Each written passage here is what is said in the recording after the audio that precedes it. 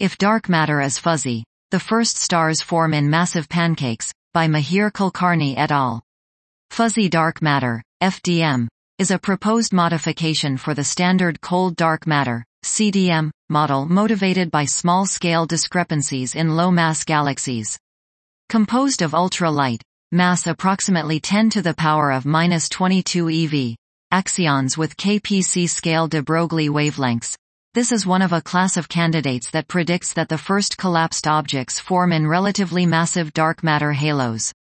This implies that the formation history of the first stars and galaxies would be very different, potentially placing strong constraints on such models.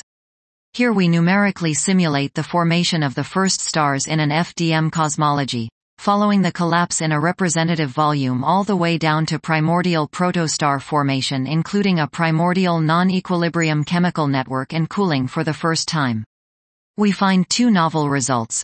First, the large-scale collapse results in a very thin and flat gas, pancake. Second, despite the very different cosmology, this pancake fragments until it forms protostellar objects indistinguishable from those in CDM.